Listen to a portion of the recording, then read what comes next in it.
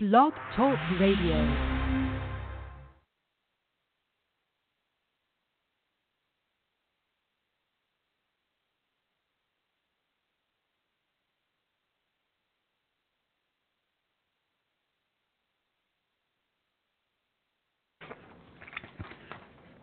And we are here.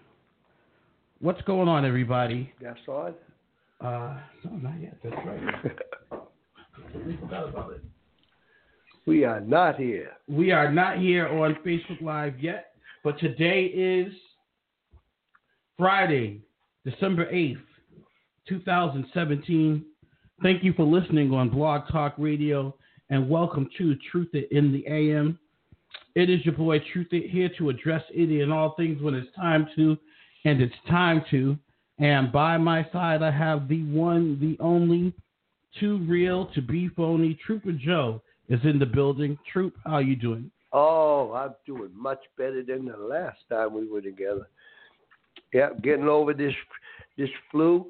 I think it's the chikungunya or the grip or some kind of Asian flu or something. One of those killer flus that have epidemics going around the planet, you know. I think that's what I'm getting over right now. Mm-hmm. I think my presence have actually killed several thousand people. But don't worry on me, folks. I'll be all right. I can handle this. All right. But thanks for the love. That's right. I like that love. Makes me feel strong. So we have a lot we need to talk about today, Troop, on the show. We just got to watching a disturbing video. They call it corporal punishment. I call it madness. That man had to have hit this man in Mississippi, Louisiana. I'm sorry, lashed his daughter with a belt and then shaved her head. The shaving of the head is disturbing enough because he shaved her bald. But he also beat her with a belt at least 50 times. 50 times at least. Kept yelling at her to move her hands like, duh, I'm just going to let you keep hitting me. Oh, that was very disturbing. I thought it was disturbing. I think this man needs to get beat with a belt and stoned. He probably got beat with a belt himself when he was younger. That's probably why he thinks it's okay. I used to get beat with a belt. He probably does. There's probably some reason why he thinks it okay, but it's like that doesn't make it okay. Nope. In today's society, we don't do that. Nope. We're much more. We're not. We just don't conform to the words everybody slings around all the time. But we do know the difference between right and wrong. Punishment on that level like that wasn't right. Nope. And hopefully he's being punished himself for that. That wasn't right. And his wife or whoever else was taking the picture. I hope they're getting punished pretty nicely too for that. And I hope the child has been put in a place where she can get some help. There's going to be some scars left from that there, and that's just that is disturbing.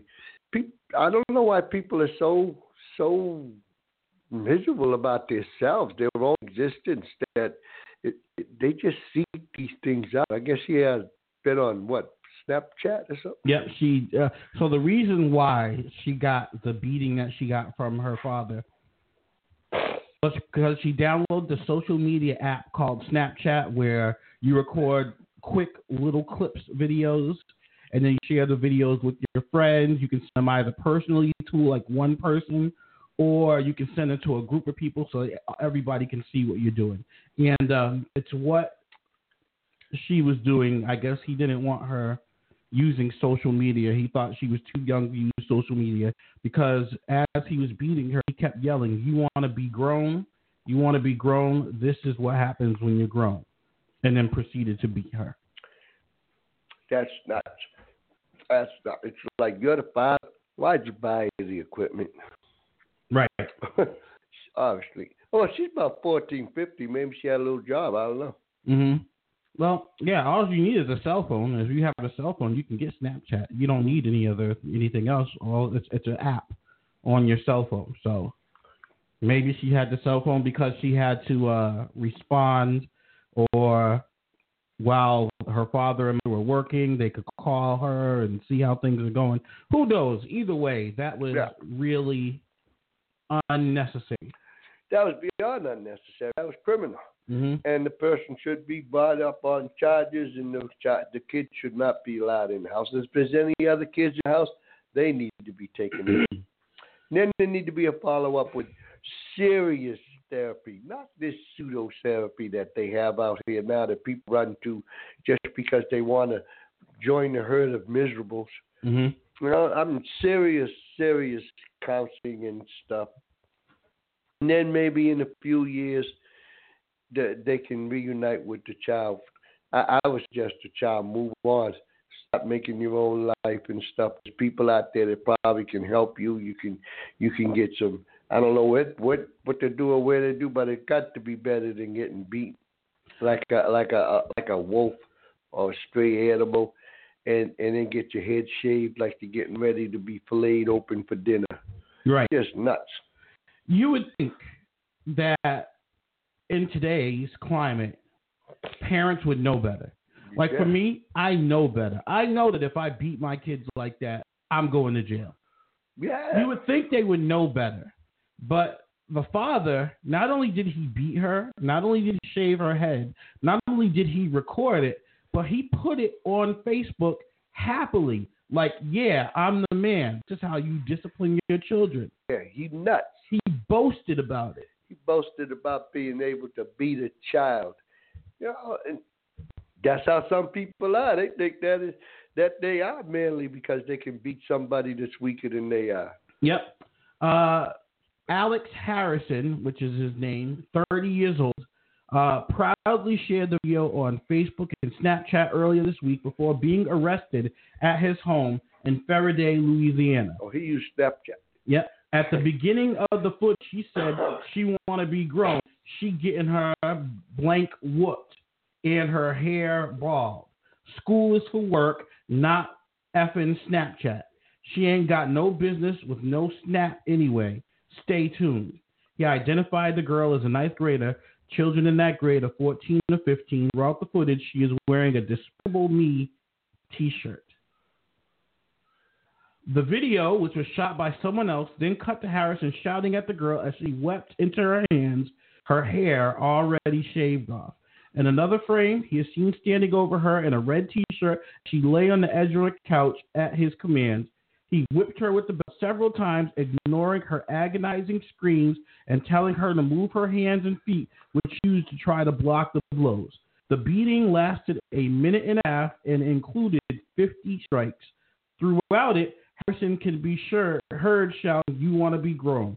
He also insulted the girl's personal hygiene and said she did not know how to change her tampon. He's in jail, so that's good. He got issues. He got issues, and the reporting on this has issues too. Yep. The crime here is that this child was brutalized by somebody that they would have trusted and loved and all that, and it's brutalized. There's a lot of trauma to be seen just by highlighting the number of strikes that was given, and highlighting the personal hygiene habits of the child and stuff. It's unnecessary because it doesn't. For me, anyways, it doesn't add or subtract from the severity of the beating. The person needs to be in jail, and then it needs to be counseled. The kids need to be counseled. Person taking the thing, they need to be locked up too. They didn't intervene to try to stop this. It's like this is something that really needs to be addressed on a higher level. Not something that could be given all these strenuous type of comments about the stuff like this. That didn't need to be put out there and stuff. So, a texter says he's upset she used social media Yet he used social media to post about it. I saw that too. Yeah. Yeah, there's not a lot of brain matter going on here. The Greek cells seem to be sleep a lot in that guy. Mm-hmm. Yeah, it's like it's social media. They're Skippy. You know. Yeah. This is a really tough to deal with, but it's. It is, and I don't think it's all that unique either. Maybe the severity of it and the way it was put out there on social media is bad. But I think that people discipline their kids, and there's a lot of trauma from the way that they're disciplining their kids now too. Did you ever get disciplined like that? Like that? Yep. Nah, not like that. I got beat all the time.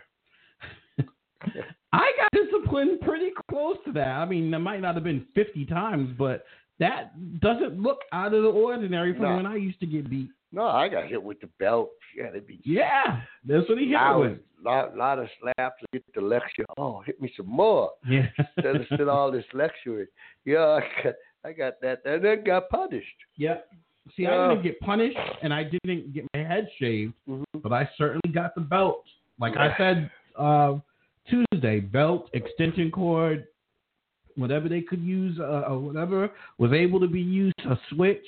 I got it used on me. I used to get beat a lot, and I think that we came from a culture where beating was the form of discipline. Yeah, I used to get, and some of the discipline, all of the times I got beat, it was like, what am I getting beat for? I was always the innocent. But that's okay. And then the punishments actually, as I look back on them, actually were good for me.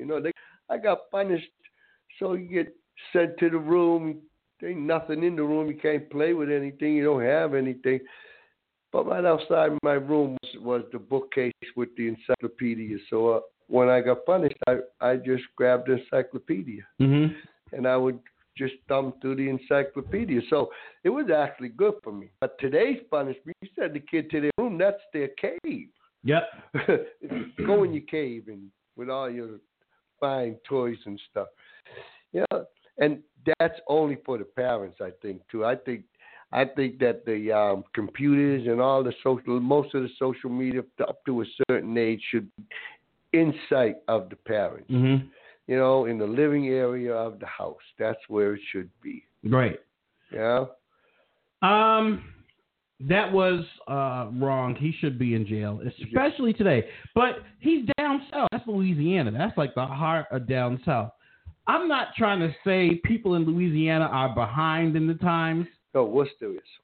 I don't know if Worcester's really behind in the times. Not like that. Worcester is very current when it comes to social issues and I mean, we may be ahead of time when it comes to social issues and stuff like that. Yeah, it is. Well, I was going to talk about that on a different show. I was going to break the way that the United States is formed. Yeah. Not the New England area.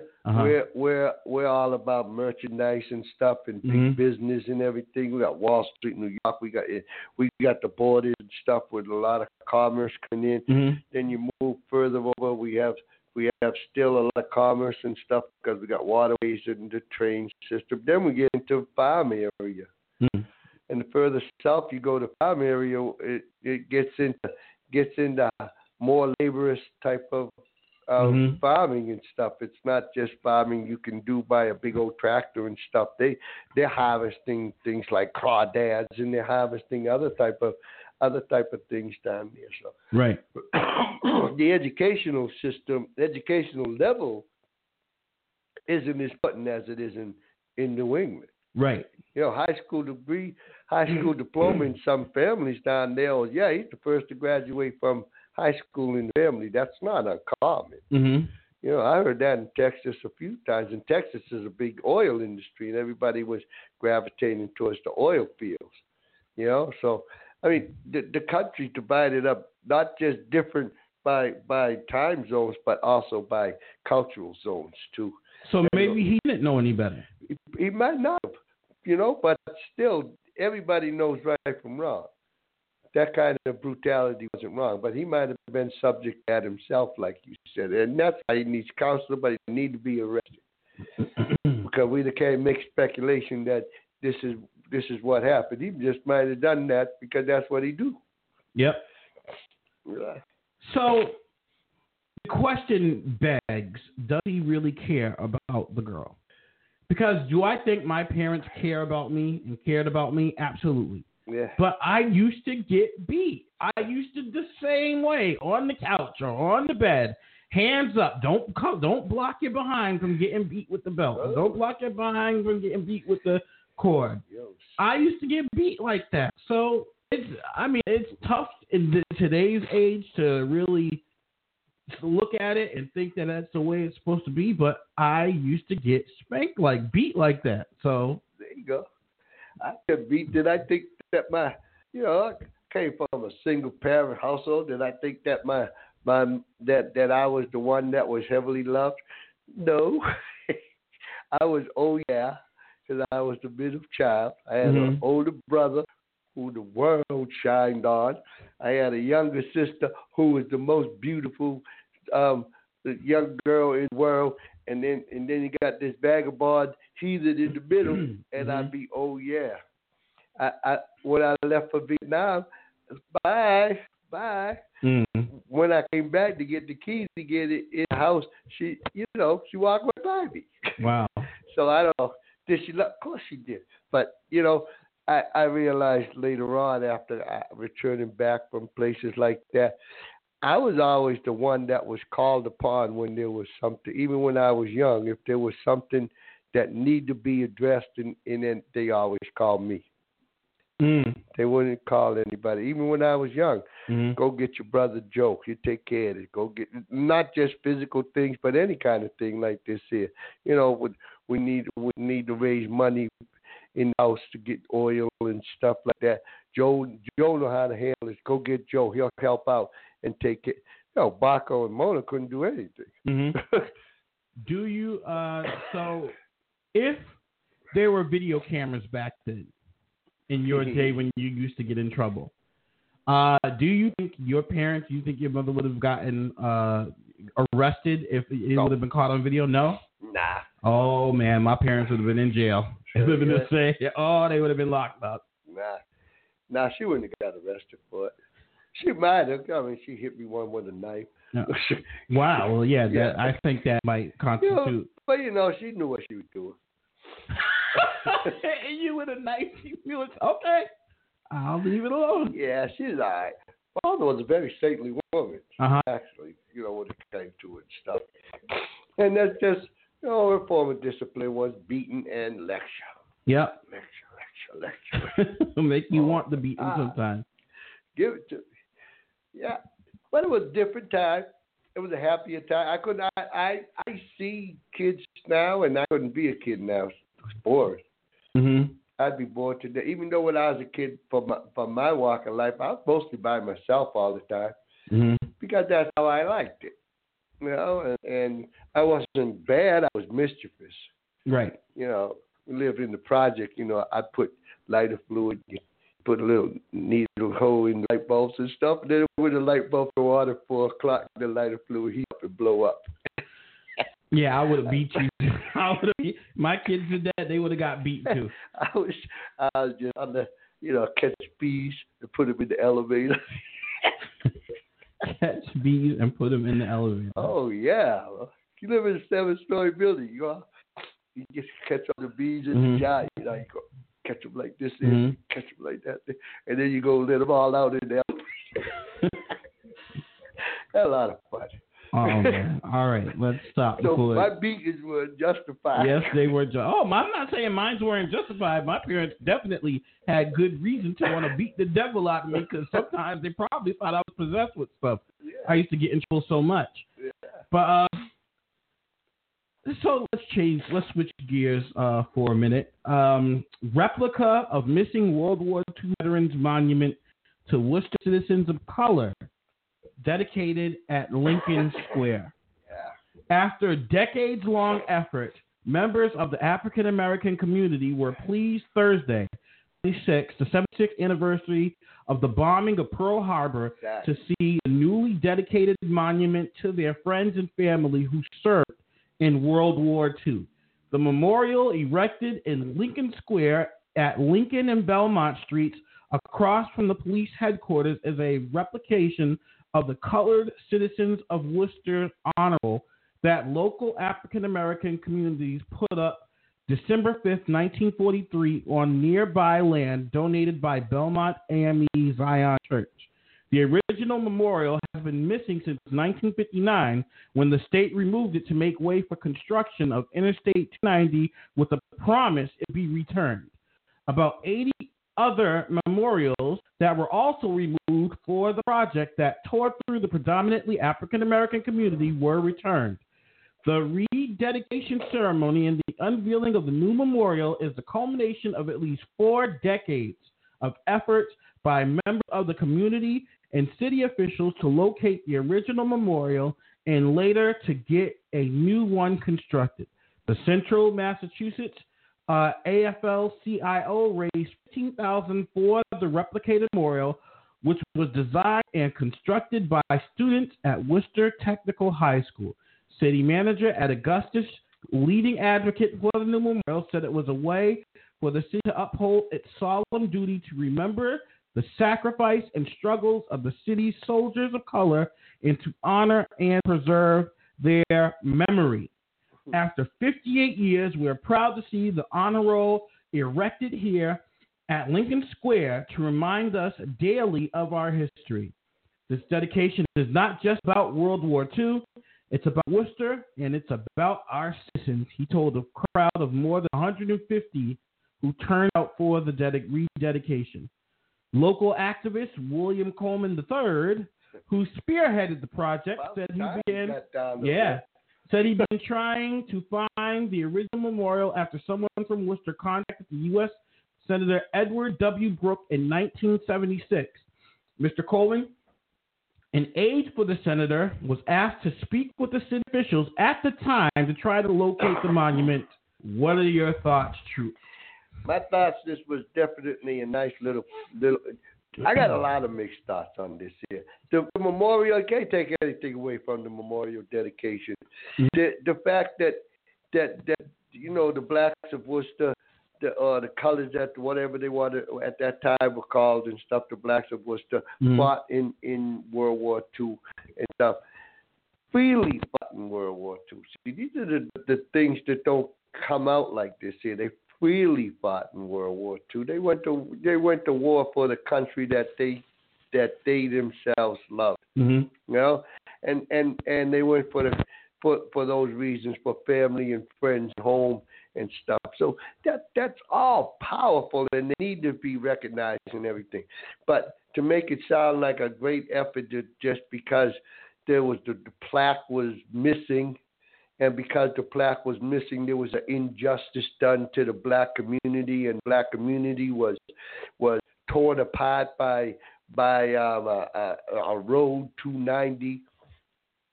That's what I'm hearing from this thing. And then they had the political people come out there and give their little speeches. We know politicians like to give their little speeches. That's what they like to do. You know, they like to come out and they like to talk. And talk.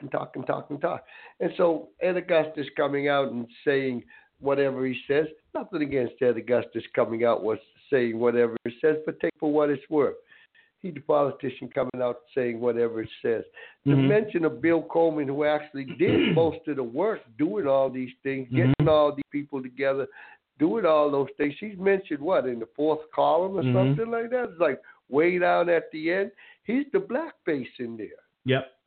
You know, he's the black face that was in there, not the church, not whoever was in the audience. Some people in the audience, 150 people, they were mostly made up white faces. Yep. You know, and that's all right. To give credit, to give honor to the black soldiers and everything, you can never take away any of that for like that there. But you know, there's always, for me, there's that big, giant butt that's involved in this here.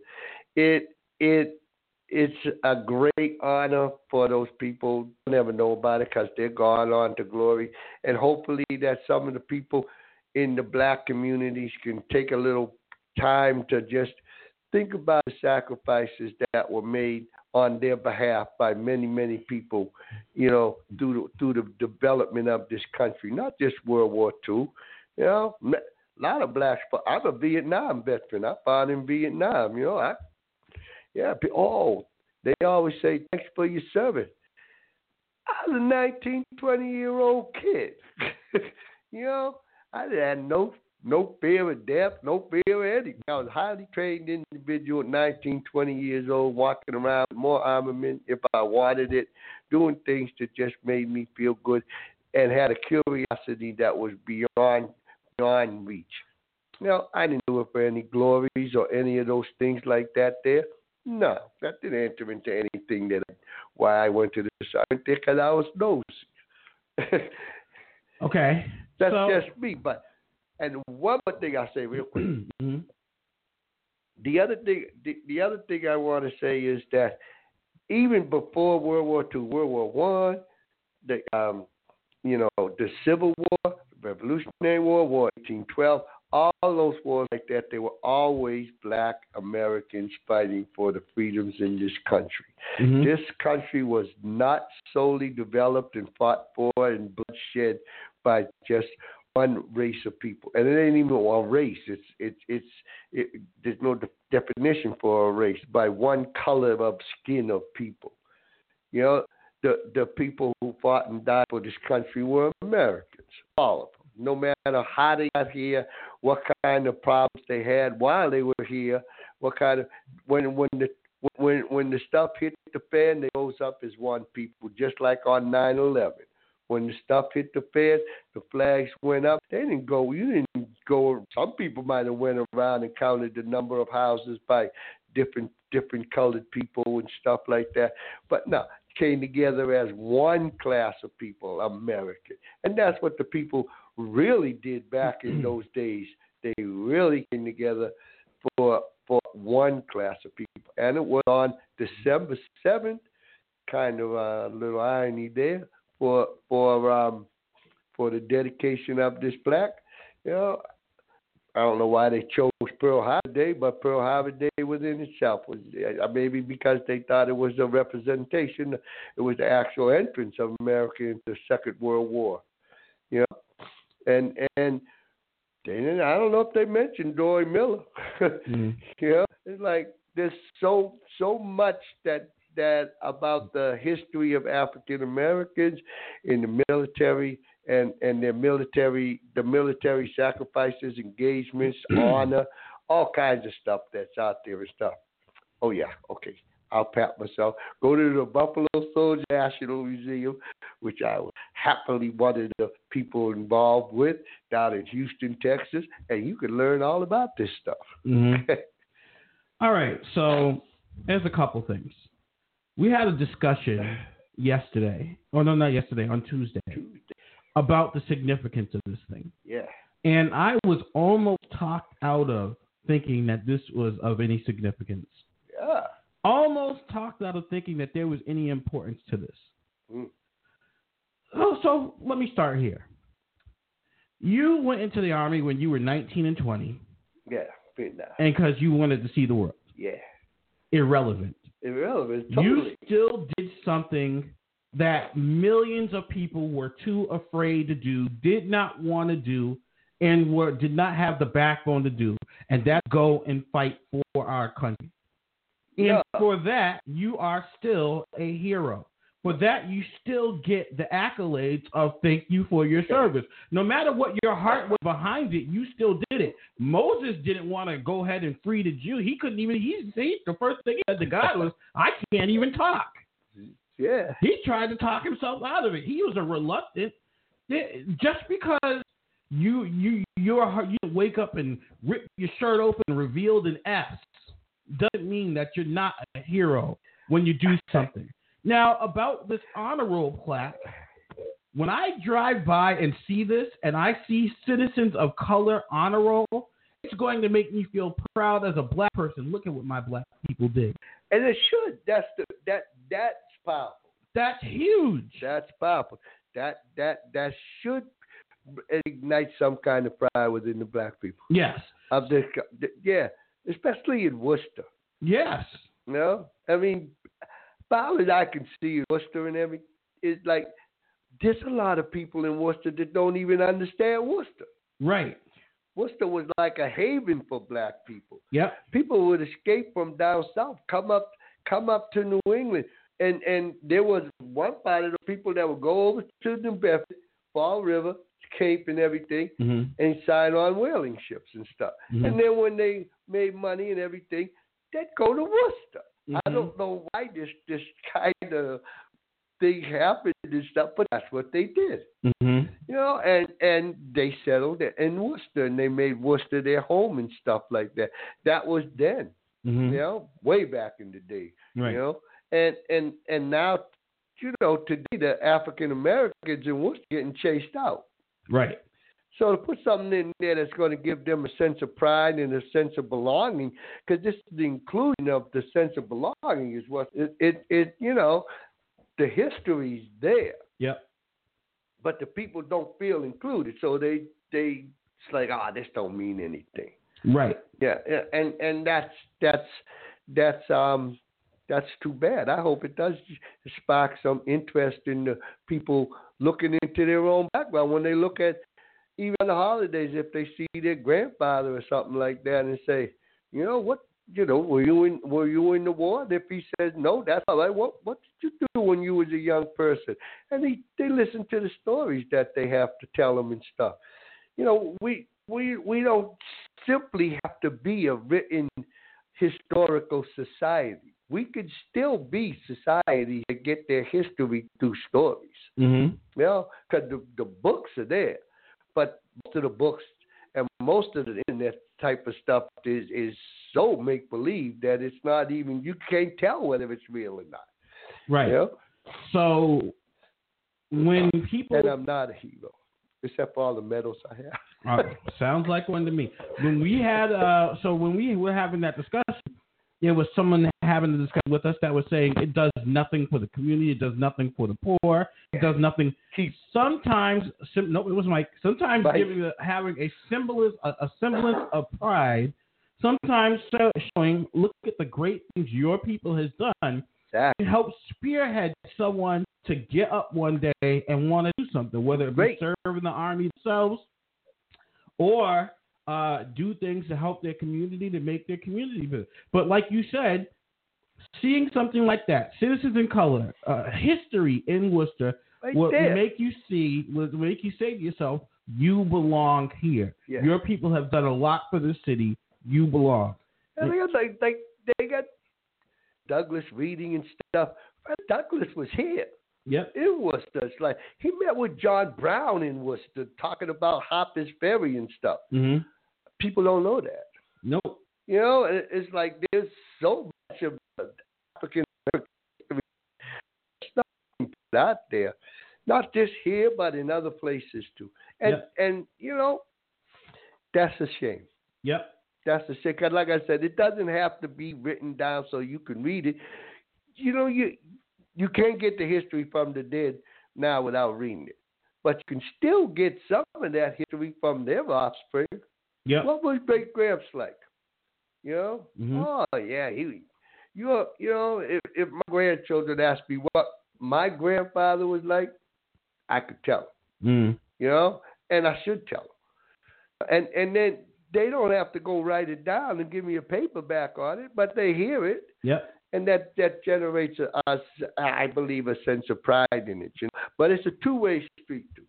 Yeah. The older generation has to not feel as though they're afraid to talk about what they did, you know, what their time was when they were the younger generation and stuff like that. And the younger generation, they need to hear the stories and just have a good time interacting with their kinship in that level. And this is great. Not just looking at the pictures on Facebook or making it, look how I made all the pictures into a video for the TV. You know, I mean, just sitting down there hearing the stories. You know, when I was your age, we used to have railroad track, and they had the little wild berries down there. We used to go pick the berries and stuff. They would sneak into this yard and get the apples off the tree, and then they got the grapes over here, and we make a circle of fruit and stuff. And we get yelled at when we got home, but it seemed like that fruit always got dispersed around. It got ate by everybody. Mm-hmm. You know, so, I mean, those are they're kind of fun stories and stuff but they're still stories that won't take place in for today's kids. No. And then they can have a sense of pride about, yeah, my great-great-grandfather was just like me. Yeah. Right. And I think that's what the plaque can do and bring pride to it. And the way it was put out there like that, you know, the politicians got out there and did their political thing. And then that's what they do. Yep. That's respect. So, I don't know. I like I said, I think it's a powerful thing. I think it was a great thing. I mean, when we were talking about it, and it was like, oh, this does nothing. This is nothing for it does nothing for black.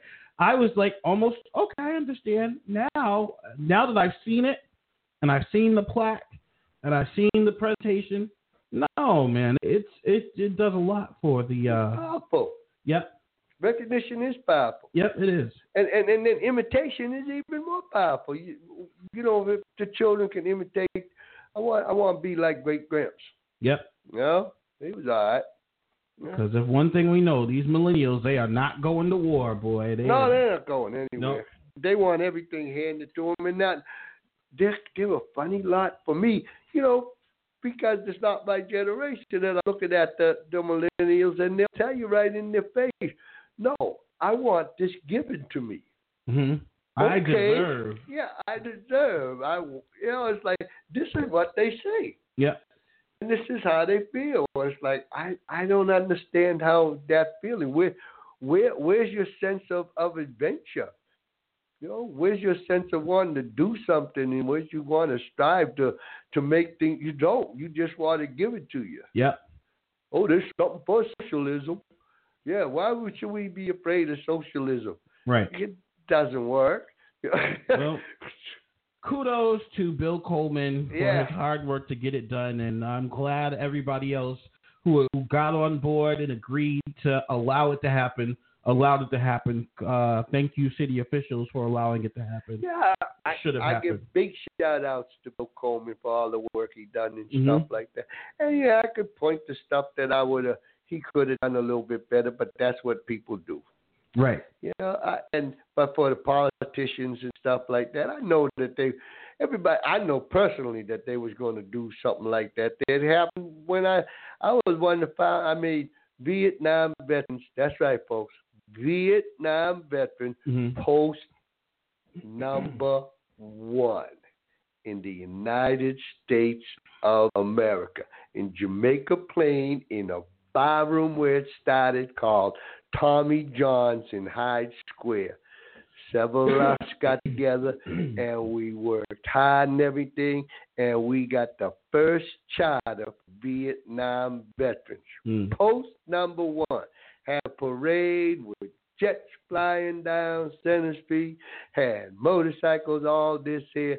Got to the other end of Center Street, set up for all the dedication. We didn't get to speak for about 2 hours because all the politicians were there. John Kerry, all these politicians just swapped right in there. Yep. And Cold Beer gave us so much beer. By the time that we got to speak, we were too drunk to talk. It was a great day, folks. But the politicians just showed up and dominated the whole thing, and they did absolutely nothing to develop Vietnam veterans post number 1, just the same like with Bill Coleman. They all showed up at the end. Yep. But after the work was done. Yeah, after the work was done. And that's what politicians do. Yep. All right. So thank Bill Coleman. Thank you, City, for allowing this to continue. And, I hope you guys have some pride, all my black people, when you drive by and see that. Have some pride. Some self-pride in some of the things that your forefathers have done for this country. And stop all that whining. Yeah. It's like, not inclusive. Yeah. What inclusive? You're not inclusive. What's wrong with that? It's like you complain about the slavery and all. Yeah, my ancestors were slaves. Not forever. Right. You know? Well, before we go to break, we got one more story we're going to cover before we go to break. And then when we come back from break, we're going to talk about the reason why I'm still winning the bet of how we're going to go to war with North Korea first before Israel. Israel's not going to war. It's not going to be a war. Yeah. Nope, it's not. We'll talk about that. We'll talk about that when we come back from break. It's a world war. Nope, it's not. Israel's not. I just realized. No war. Michael Slager sentenced to 20 years in the shooting death of Walter Scott. Oh yeah, yesterday. Michael Slager, do you remember the video, Troop, where the black guy in the light blue T-shirt was running away and the officer had a gun aimed and just shot about 8 times and in the back and killed him? Mm-hmm. Well, that was in 2015. Yeah. It took almost 3 years to finally convict this man, but he has run out of time. A former white South Carolina officer was sentenced to 20 years in prison on Thursday for fatally shooting an unarmed black motorist in the back in 2015, wrapping up a case that became a rallying cry for the Black Lives Matter movement. Attorneys for ex-North Charleston officer Michael Slager said that he shot 50-year-old Walter Scott in self-defense after the 2 shots, and Scott reached for Slager's stun gun. They said race didn't play any role in the shooting, and Slager never had any racial animus towards minorities. Still, Slager pleaded guilty in federal court to violating Scott's civil rights. As a part of the plea agreement reached in May, prosecutors dropped state murder charges. A year ago, a state judge declared a mistrial when jurors were deadlocked. This is a tragedy that shouldn't have happened, U.S. District Judge David Norton said. A bystander recorded the shooting on a cell phone, and it was shared around the world, setting off protests across the U.S. as demonstrators said it was another egregious example of police officers mistreating African Americans. Scott's family testified before the sentence and said they have forgiven Slager. I'm not angry at you, Michael. Michael, I forgive you. And Michael, I do pray for you now and for your family because we've gone through a traumatic time, he said. The shooting angered local African Americans who complained for years that North Charleston police harassed blacks, pulling them over or questioning them unnecessarily as they cracked down on crime. The Scott family successfully pleaded for calm, asking everyone to let the justice system run its course. And run its course, the justice system did. This man who should be stoned to death, he should be stoned, will now go to jail for 20 years. And it doesn't sound like a whole lot, the 20 years.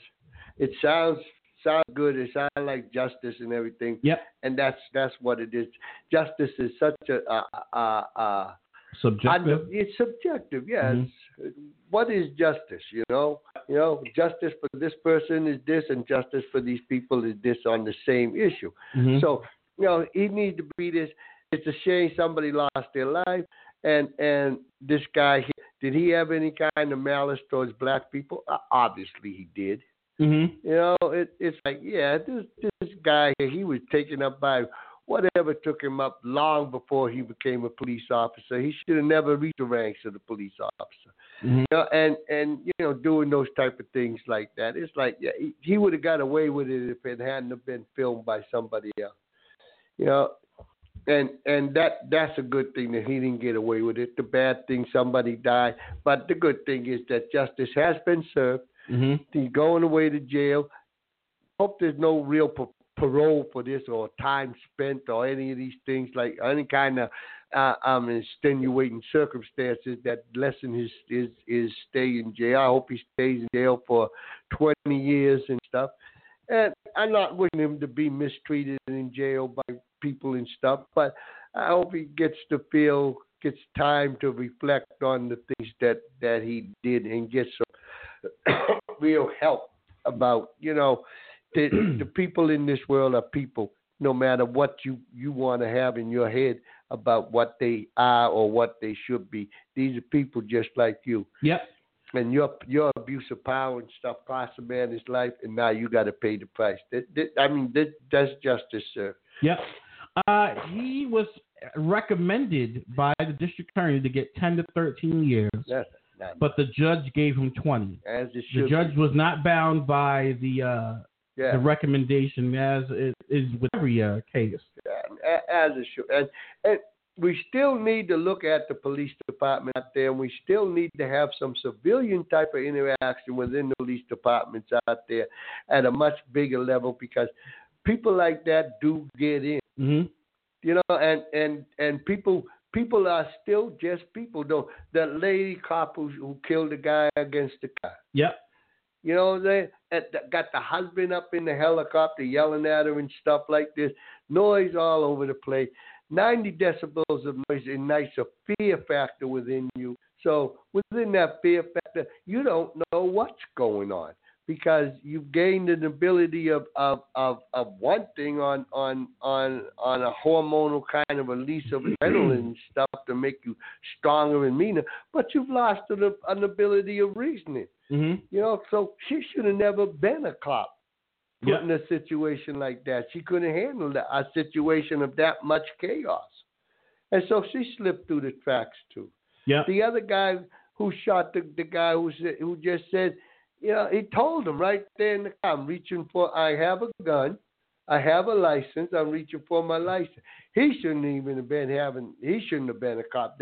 I mean, I don't know how that guy got to be a cop. Right. He panicked all over the place, you know. He saw a black guy, he heard about gun, and that was it. He didn't know what was going on. Yep. They slipped through the cracks, and this is what happens. Mm-hmm. And these are the 3 incidences, right? Mm-hmm. And that's what happened with these incidences, because they had no business being there in the first place. And I think that we have to have a better way of controlling who gets to be a police officer, and when you get to be a police officer, realizing that your job isn't to go out there and pass judgment on people. Your job is to go out there and protect and serve the populace of the United States of America. Yep. That's your job. So what made it worse for Michael Slager was he charged that Walter Scott had tried to go for a stun gun. Yeah, he lied. He lied. After he shot Walter Scott, he walked over to him and dropped his stun gun next to the body of Walter Scott. Yeah. So that also added to his sentencing, and which made his crime even more troublesome. Of course. He lied. He knew he lied. He said, I got to back this up, so I got to do it. It's like, turn the TV off, folks. Yep. This ain't a TV. I think I saw the same scene in Magnum Force or something with Clint Eastwood. When the cops were going around killing all the bad guys and planting the false information around. It's not a movie, folks. These are real live people, individuals. There's no rewind button. Mm-hmm. You know, somebody dies, they're dead. Yep. They're dead. You know, and if we just stay in a place after that, we just complain and we want justice, we want this, that, and the other thing, and we don't want to have a solution to make change, you've done nothing. Nope. You've done nothing. You brought attention to it, so you've done a little, but you've actually done nothing. Well, Michael Slager is 36 years old. He will be getting out when he's around 56. Yeah. That's his life has changed and will be changed forever. It totally will change, and he's going into an environment where his mindset about people in jail. He may still think that they're the bad people, and he's a good person. Yep. Yeah, and it's like, okay, you ain't in there with all your other people, and you ain't got a gun on now. Yep. Tukey. A texter, the thinker, says some people will still side with the police no matter how much evidence is against them. And, Another texter says, I definitely don't side with the police, and my husband was a 25-year veteran and a good cop. Yeah. Wrong is wrong, and this man was definitely wrong, and his sentence was right. Thank you, Marie D., for that comment. Yeah, exactly. Thank you. And that's how it is. there's no sides to take. The police are your neighbors. Mm-hmm. They're people. Just like you, they go to the same grocery stores as you do. They go to the barber shops. They go every place that you go. The movies. They do all the things that you do. They're people. It's their job that's so overpowering for some people's mentality. Some people ain't meant to walk around with a Batman belt on full of guns. Nope. It's just not meant for them. Nope. And those people need not to be given the opportunities to be able to be police. There should be a civilian overwatch board that looks at the hiring and stuff like this. Just to be a McDonald's waiter, if you got a Corey, I understand that you don't get the job. Nope. Because you're working with the public. Yeah. And this might be for something you did as a 12-year-old. Mm-hmm. And now you say, man, I can't find a job. I'm going to work at McDonald's or something. I'm 26 years old now. I want to make a change in my life. I got to make some money to go to school. Corey said, 12 years old. You don't get the job. Nope. You don't. And if we can do that to McDonald's, why can't we do that to the hiring of police officers? I don't know. Another texter said a good cop can still make bad mistake. Yeah. And a texter said, yeah, but this isn't a case of a good cop making a bad mistake. This is a good cop having a terrible day, and he's going to pay for 20 years for the terrible day that he had. Another texter says, and when we have good cops covering for bad cops, they are no longer good cops. Yeah. A lot of texts today. Yeah, like I said, it's their neighbors. It's not a club. You got to stay. We got that mentality that, well, you're in this club because you're part of our organization now. You're part of we use the word family. Mm-hmm. You're part of our family. So as family, we have to bond and stick together. No, you're a damn murderer. I'm bonding with you. Right. You're wrong. And that's what we should look at. You should be the individual first. Right from wrong, do it. Yep. And that's our hardest problem now. We don't want to identify right from wrong. Right. We want to identify pleasure from emotion, and we want to identify we got to go and get. Mm-hmm. It's a sad world out there. It is, and unfortunately, but it's changing. It is changing, and kind of scared of how it's changing. Hey. It ain't all necessarily changing for the better. I tell you that much. I think that it's going to take a lot longer, but I think the racial issue is going to go away because it bores me. That's why I think it's going away. I think that it's people really coming to find out and stuff, or at least think within themselves. I want to be somebody when in this world. I want to leave a legacy in this world that says I was here. They talk this carbon footprint about they want to leave stuff, but they don't act on it. If the only thing you want to leave in this world was I was a victim, then that's pretty easy. I don't know about racism being gone completely, but I definitely for a fact racism has taken a step back. It is not mainstream like it used to be even a year ago. Now it's all about women's rights, sexual misconduct, sexual harassment. Racism has gotten kicked out of the door. Yeah, you ain't the big dog no more. Even though Joyner Lucas' song "I'm Not a Racist" is still being talked about, causing tense conversations around the country. Of course it is, because it's nonsense. Well put together, well scripted, and well acted out, but it's nonsense. It's just a whole lot of cliches and stereotypes all meshed together with gyrating body movements. In its first week online, it's garnered 11,300,000 views. There you go. 11 million views. I'm glad for the guy. He did. Yep. They put energy into that. They worked it and stuff like that, but it's garbage. All right. We'll take a break and we'll be back on Truthit In The AM.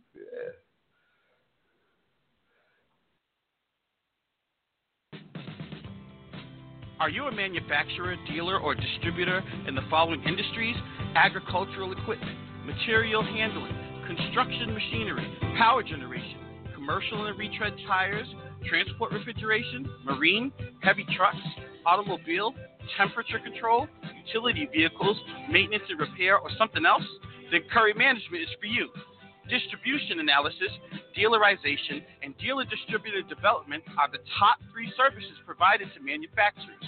We at Curry Management provide this along with the best practices groups, profit improvement workshops, merger and acquisitions, business valuations, and leadership management development to dealers and distributors. Do you own a closely held private company? We at Curry Management provide business continuation services, succession planning, leadership development, and other staff-related management training. Curry Management pride themselves at always being ready to assist manufacturers, dealers, and distributors with today's business challenges. Help yourself. Connect with Curry Management. www.currymanagement.com, 292 Lincoln Street in Worcester, 508-752-9229.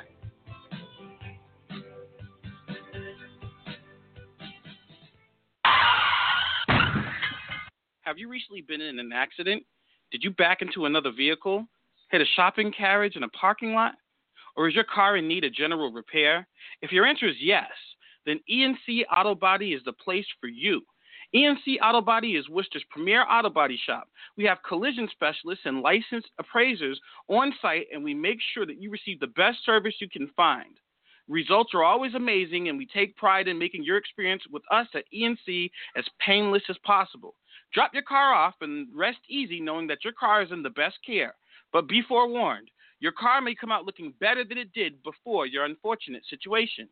E&C Auto Body, we're here if you need us. Located at 16 DeMarco Terrace in Worcester. Call us at 508-799-0014 and 774-329-7334.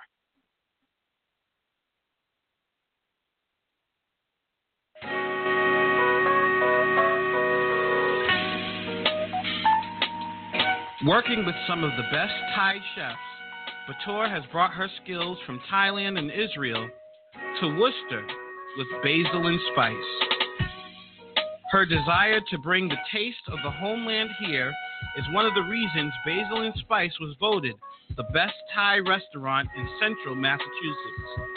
Their menu consists of the best tasting basil and chili, drunken noodle, steamed mussels, seafood basil pad thai, ginger chicken, and more. You can't go wrong with Basil and Spice. They offer catering as well. Being a master caterer, you can rest assured you'll be receiving the best full, self, and private catering events available. Basil and Spice stands by you receiving the incredible and authentic Thai dishes along with the best service at unbeatable prices. Accommodation to your needs is the key to success. You can also dine in at Basil and Spice, located at 299 Shrewsbury Street in Worcester. Their relaxed atmosphere always provides the most comfortable setting for you to dine in. Do yourself a favor and head on over to Basil and Spice Thai Cuisine. You won't regret it. Basil and Spice, 774-317-9986, 299 Shrewsbury Street in Worcester.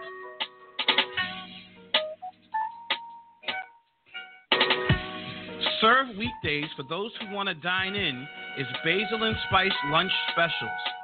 For $11.95, you have your choice of garlic pork, lemongrass chicken, pad king chicken, or spicy tofu and vegetable. All lunch specials include a salad and Thai rolls. Basil and Spice lunch specials are available Monday through Friday, 11 a.m. to 3 p.m. Stop by and try out the lunch specials. Hey, everybody loves Chinese food. I know I do, but what makes good eats for me are the crab rangoons.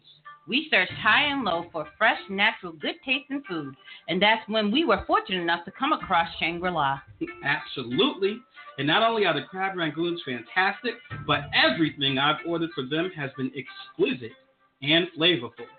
They have timely takeout orders, but if you want to eat there, you're in for one of the most beautiful dining areas, period.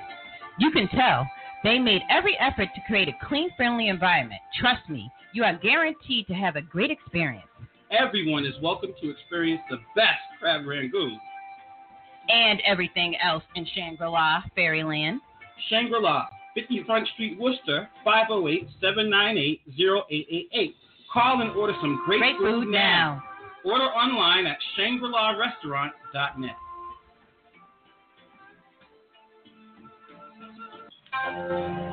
Konnichiwa. Konnichiwa what? Konnichiwa. That's hello in Japanese. Man, if you want to say hello to me in Japanese, you may as well take me to 7 Nana Japanese Steakhouse. They have an outstanding sushi cuisine. Right.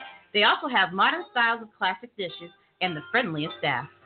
They are a cornerstone of the Worcester community and have been recognized for the quality of service they provide. And you know, I like my food fresh.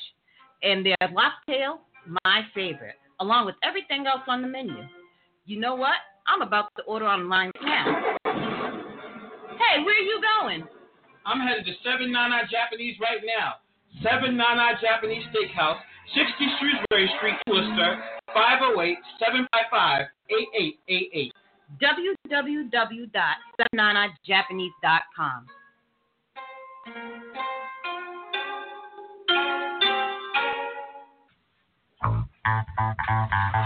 Hi, this is Trooper Joe of Archangel of Return to Chivalry, where we move in character development back to an era when it was seen as a privilege to do the right thing and extend a friendly and helping hand along with a loving hug to everyone. You can catch my show on blogtalkradio.com/Archangel of Return to Chivalry or on Facebook Live.com/Archangel Chivalry. Have that fun. Listen to Archangel of Return to Chivalry Wednesdays from 3 to 4. Hey, Troop. I'm tired of looking for decent coffee. It's always either burned or way too bitter, but I found the best coffee I ever had, period. A friend of mine brought me to Your Way Cafe, and the coffee was delicious, flavorful, and made right in front of me. Not only is the coffee great, but they have espressos, lattes, crepes, boba teas, smoothies, and froyo. Froyo. Take it from me, Truthit, and make your way to Your Way. Your Way Cafe, 395 Park Ave, Worcester, 01610, or call 508-459-0611. A loyal customer like you deserves a sweet treat like Your Way.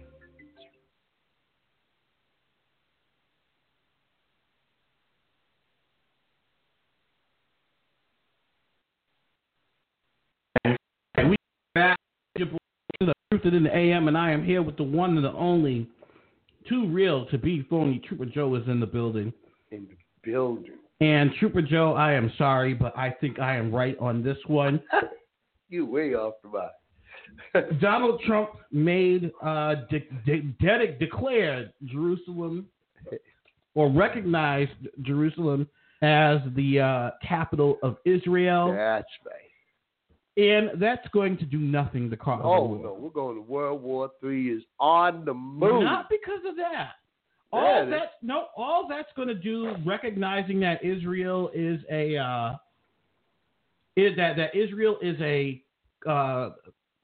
Jerusalem is the capital of Israel. All that's going to do is cause protests, and the protests and the rock throwing and everything like that. No other real country. Oh, there's a lot of real countries. Nope, not with an army to go to war with Israel. That Iran doesn't care. Turkey's bent out of shape, but not enough to go to war. Turkey just says they're disappointed with Trump and they're going to cut ties. But nothing about, but that's not saying we're going to go to war. There is nothing There's not getting any warheads ready. There's not preparing for any type of real battles over this. What's going on in North Korea and Japan now buying long-range missiles, that says someone's getting ready for a fight. Nah, North Korea's they'll jump in at the end. I think that what Trump did, Trump did what Trump said he was going to do first off. Mm-hmm. That's why he did that. He said he was going to do that, and that's what he did. That was one of his campaign promises. So he upheld his campaign promise. So that said, what happened here now? He made the capital. He gave us an approval stamp to say the capital of Israel is Jerusalem. Yep.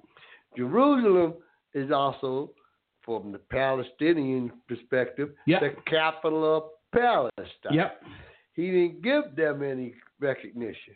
Which isn't anything surprising or anything new. It doesn't matter, but that's big. Because now, if the capital of Israel is Jerusalem, that's great. Netanyahu, he's just a construction agent. Mm-hmm. He's going to start putting in there, no, we have to have housing and development because we're moving which they're mostly anyway, all the legal aspects, all the political aspects into Jerusalem. Okay. So we got to protect them. Oh, I'm sorry, Palestinians. I know you want to go over here to your little stuff over here and your little wall and all these things. You can't do it anymore because we have to protect the capital of Israel. You didn't hear about it? So that's what they go. Palestinians ain't going to stand for this no more. But the Palestinians haven't been standing for things for years, and they haven't real wars. They've had several real wars. Battles, not wars. They've had several skirmishes. Yeah, but not war. I'm talking about World War III. Now they got Jordan in the game saying, I ain't liking this. Yep. They got Syria, you got Iran, you got big old Russia in the background backing all these guys like this. They're not playing alone like they did before. Mm-hmm. They got a superpower behind them. The United States is behind Israel. Yep. But England, France, Italy, all those countries, Germany, they're not behind the United States anymore. They said that was a bad thing you did. I ain't playing that game. Okay. So they backed out of that game. Mm-hmm. So you got big old Russia over here, and they're backing all these people that don't like all the things that's going on with Israel. Russia cares about Israel? No, Russia cares about getting oil fields into all the water that's over there. That's what Russia cares about. Russia cares about making money. Okay. It's a political year for Russia over there. They got Putin. Putin wants planning to run again. Yeah, he's going to run again and get elected because I don't think there's anybody foolish enough to run against him. Yep. Last guy, he just went and killed him on a bridge. It's rough over there, democracy. Yeah, so you got all these countries lining up over here that are heated battles and heated tensions and stuff. Mm-hmm. And the United States literally said, it said, I'm 100% back in Israel. Yep. I don't care nothing about the Palestinians. That's just like saying to all these other people, and I don't care nothing about you either. U.S. backed Israel under George Bush. U.S. backed Israel under George Bush Sr. But Israel backed Bush. U.S. backed Israel under Ronald Reagan. But they didn't. No war. They didn't diss Palestinians altogether. He just dissed them. He just threw them under the bus. He just threw them away like, we don't care nothing about you. Didn't U.S. have a problem with Yasser Arafat before? Isn't he Palestinian? Yeah, this ain't the first time that the U.S. has really acknowledged Jerusalem as the capital of Israel. Right. The second time.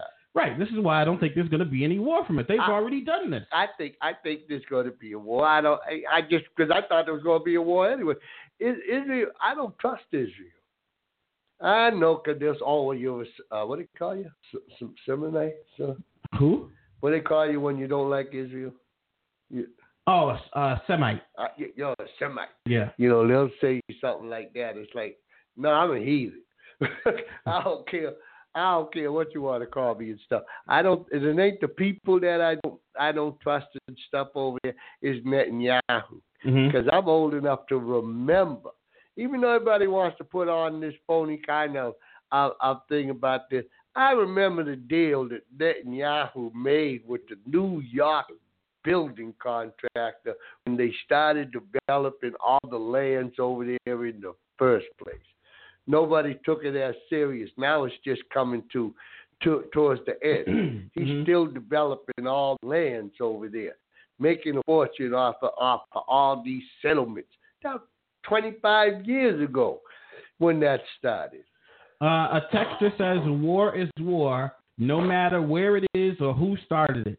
Yes, we agree that war is war, and it doesn't matter who starts it. I just want to be right when I say North Korea is going to be the one that started, not Jerusalem. Yeah, North Korea is just, they're like the little kid in the playground, you know. Mm-hmm. Now they got a big, you see the little kid. Everybody's always seen the little guy like that. He got the gun sticking out his belt and stuff like that. He think he all tough. Back in the day, he had the switchblade. He could press the button and the knife come out, punch him in the face, and he runs away. That's what North Korea is. Punch North Korea in the face and they run away. North Korea realizes that it's a death sentence if they were to do anything because they're playing from a bigger field. They're playing nuclear with no backup. The only backup they really have is China, and China's saying, I don't want all this fallout falling on my country. Mm-hmm. It's like, I don't care about them. I do business with them, but that's it. So you don't think that North Korea is going to do anything? I don't think that the generals in North Korea are dumb enough to really go by what Skippy likes to do. I think right now Skippy's posturing like a bear. He just showing off all his mighty new powers and stuff like that. I got nuclear weapons. I got missiles that can go this far. Doing all these things. He's all showing off and stuff. But to put those two together and shoot it at the United States of America, I don't think the generals in North Korea are going to let that happen. Be a coup. Right, like, and North Korea would no longer exist from the inside. Well, just in case anything does go down, Japan is getting prepared. They plan on buying missiles. They plan on buying missiles for a defense system and missiles for their F-fighter jets, that they are state-of-the-art jets that they are planning on using for their air defense systems next year. Right. Yeah, that's all business. That's all big business and stuff like that. What are they going to use it against? Standoff missiles will ensure that Japan has credible response to attacks against its territory, which will help them deter these strikes in the first place. There ain't no strikes happening. The missiles, a couple of the missiles went over Japan territory. Because that's where it's situated. Where are you going to shoot it? Right. So Japan go around like that. Japan is saying they're not going to tolerate it anymore. The F-35 stealth fighter jets are joining the Japan Air Self-Defense Force fleet. They are getting ready for. All right. The text says one thing about war is pain, death, and loss. Yes. A lot of pain, a lot of death. Yes, I agree. The 1% wins. I don't think anybody wins. Nobody's winning anywhere, whether it's Israel or Korea. Yeah. Nobody's winning. Yeah. We're sitting back here and we're doing especially up in the Northeast and stuff like that. We're talking a lot and we're fostering a lot ourselves about how big and bad we are and all of these things. And we're really not threatened. Mm-hmm. Yeah, and that's the whole reason we could talk all kinds of talk like that. I'm sure every man in the country's had at least one incident in their life where somebody got in the face, and they had to make a choice. Do I want to hurt this person or just let them go? We talk. But we don't have to back it up. People say, yeah, we back it up with our military going into places like Afghanistan and all that stuff. Of course we go into places like Afghanistan. We have to go into a place like Afghanistan. Look where it's situated. There's nothing else in there. If we're not in there, Russia's there. Russia's all over that area. Yeah. There's drugs there. There's oil all over that place. Like, we have to have a presence in those places like that, or we don't have any say in the income. Prime Minister Benjamin Netanyahu remarks in response to President Trump's statement Wednesday, announcing he's recognizing Jerusalem as Israel's official capital city and starting the process of moving the U.S. embassy there from Tel Aviv. This is a historic day, the Israel Prime Minister said. So it is rare to be able to speak of new and genuine milestones in the glorious history of this city. Yet today's pronouncement by President Trump is such an occasion. It is a step towards peace. No, not even close. Yeah, and they don't. Not putting in. Not all the people don't put in the things that. Well, no, the Palestinians are just going to have to shut up. Yep. And then the Palestinians are just going to have to accept that now Jerusalem is the capital. It's like, because Trump said so? Yeah, well, he got all the big powers and stuff like that, and he's the one giving all this money to Israel and the Palestinians. And if the Palestinians don't do these things, then he won't get the money. He won't give them the money. It's all come down to negotiations over money. And it all comes down at the cost of lives. Yep. I don't think we can really. I really don't. Yeah, I saw it yesterday when I went to the gym. One of the guys, nice guy, Middle Eastern girl, nice Middle Eastern girl and stuff like that. Mm-hmm. He a black guy wearing the dreadlocks and stuff like that. Nice guy, very nice. Both of them about the same age, both very nice person. She got one focus on her mind, getting through college. Yep.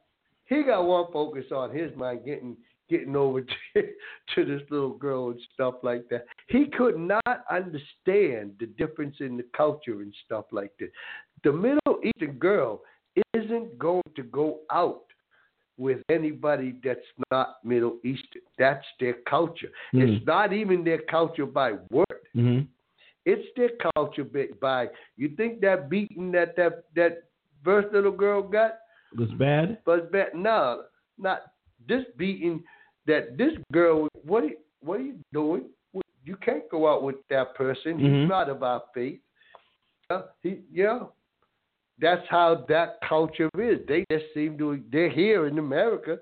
We call America. So her focus is on the academics, is on these things like this, and on her structural culture. This poor guy didn't know that. Yeah. So he got his little itty bitty feelings when he went over and asked her out. Mm-hmm. She said no. Whether she said no for whatever reason, but I'm sure part of that reason no was because I'm not allowed to do that in my family or in my culture. And there's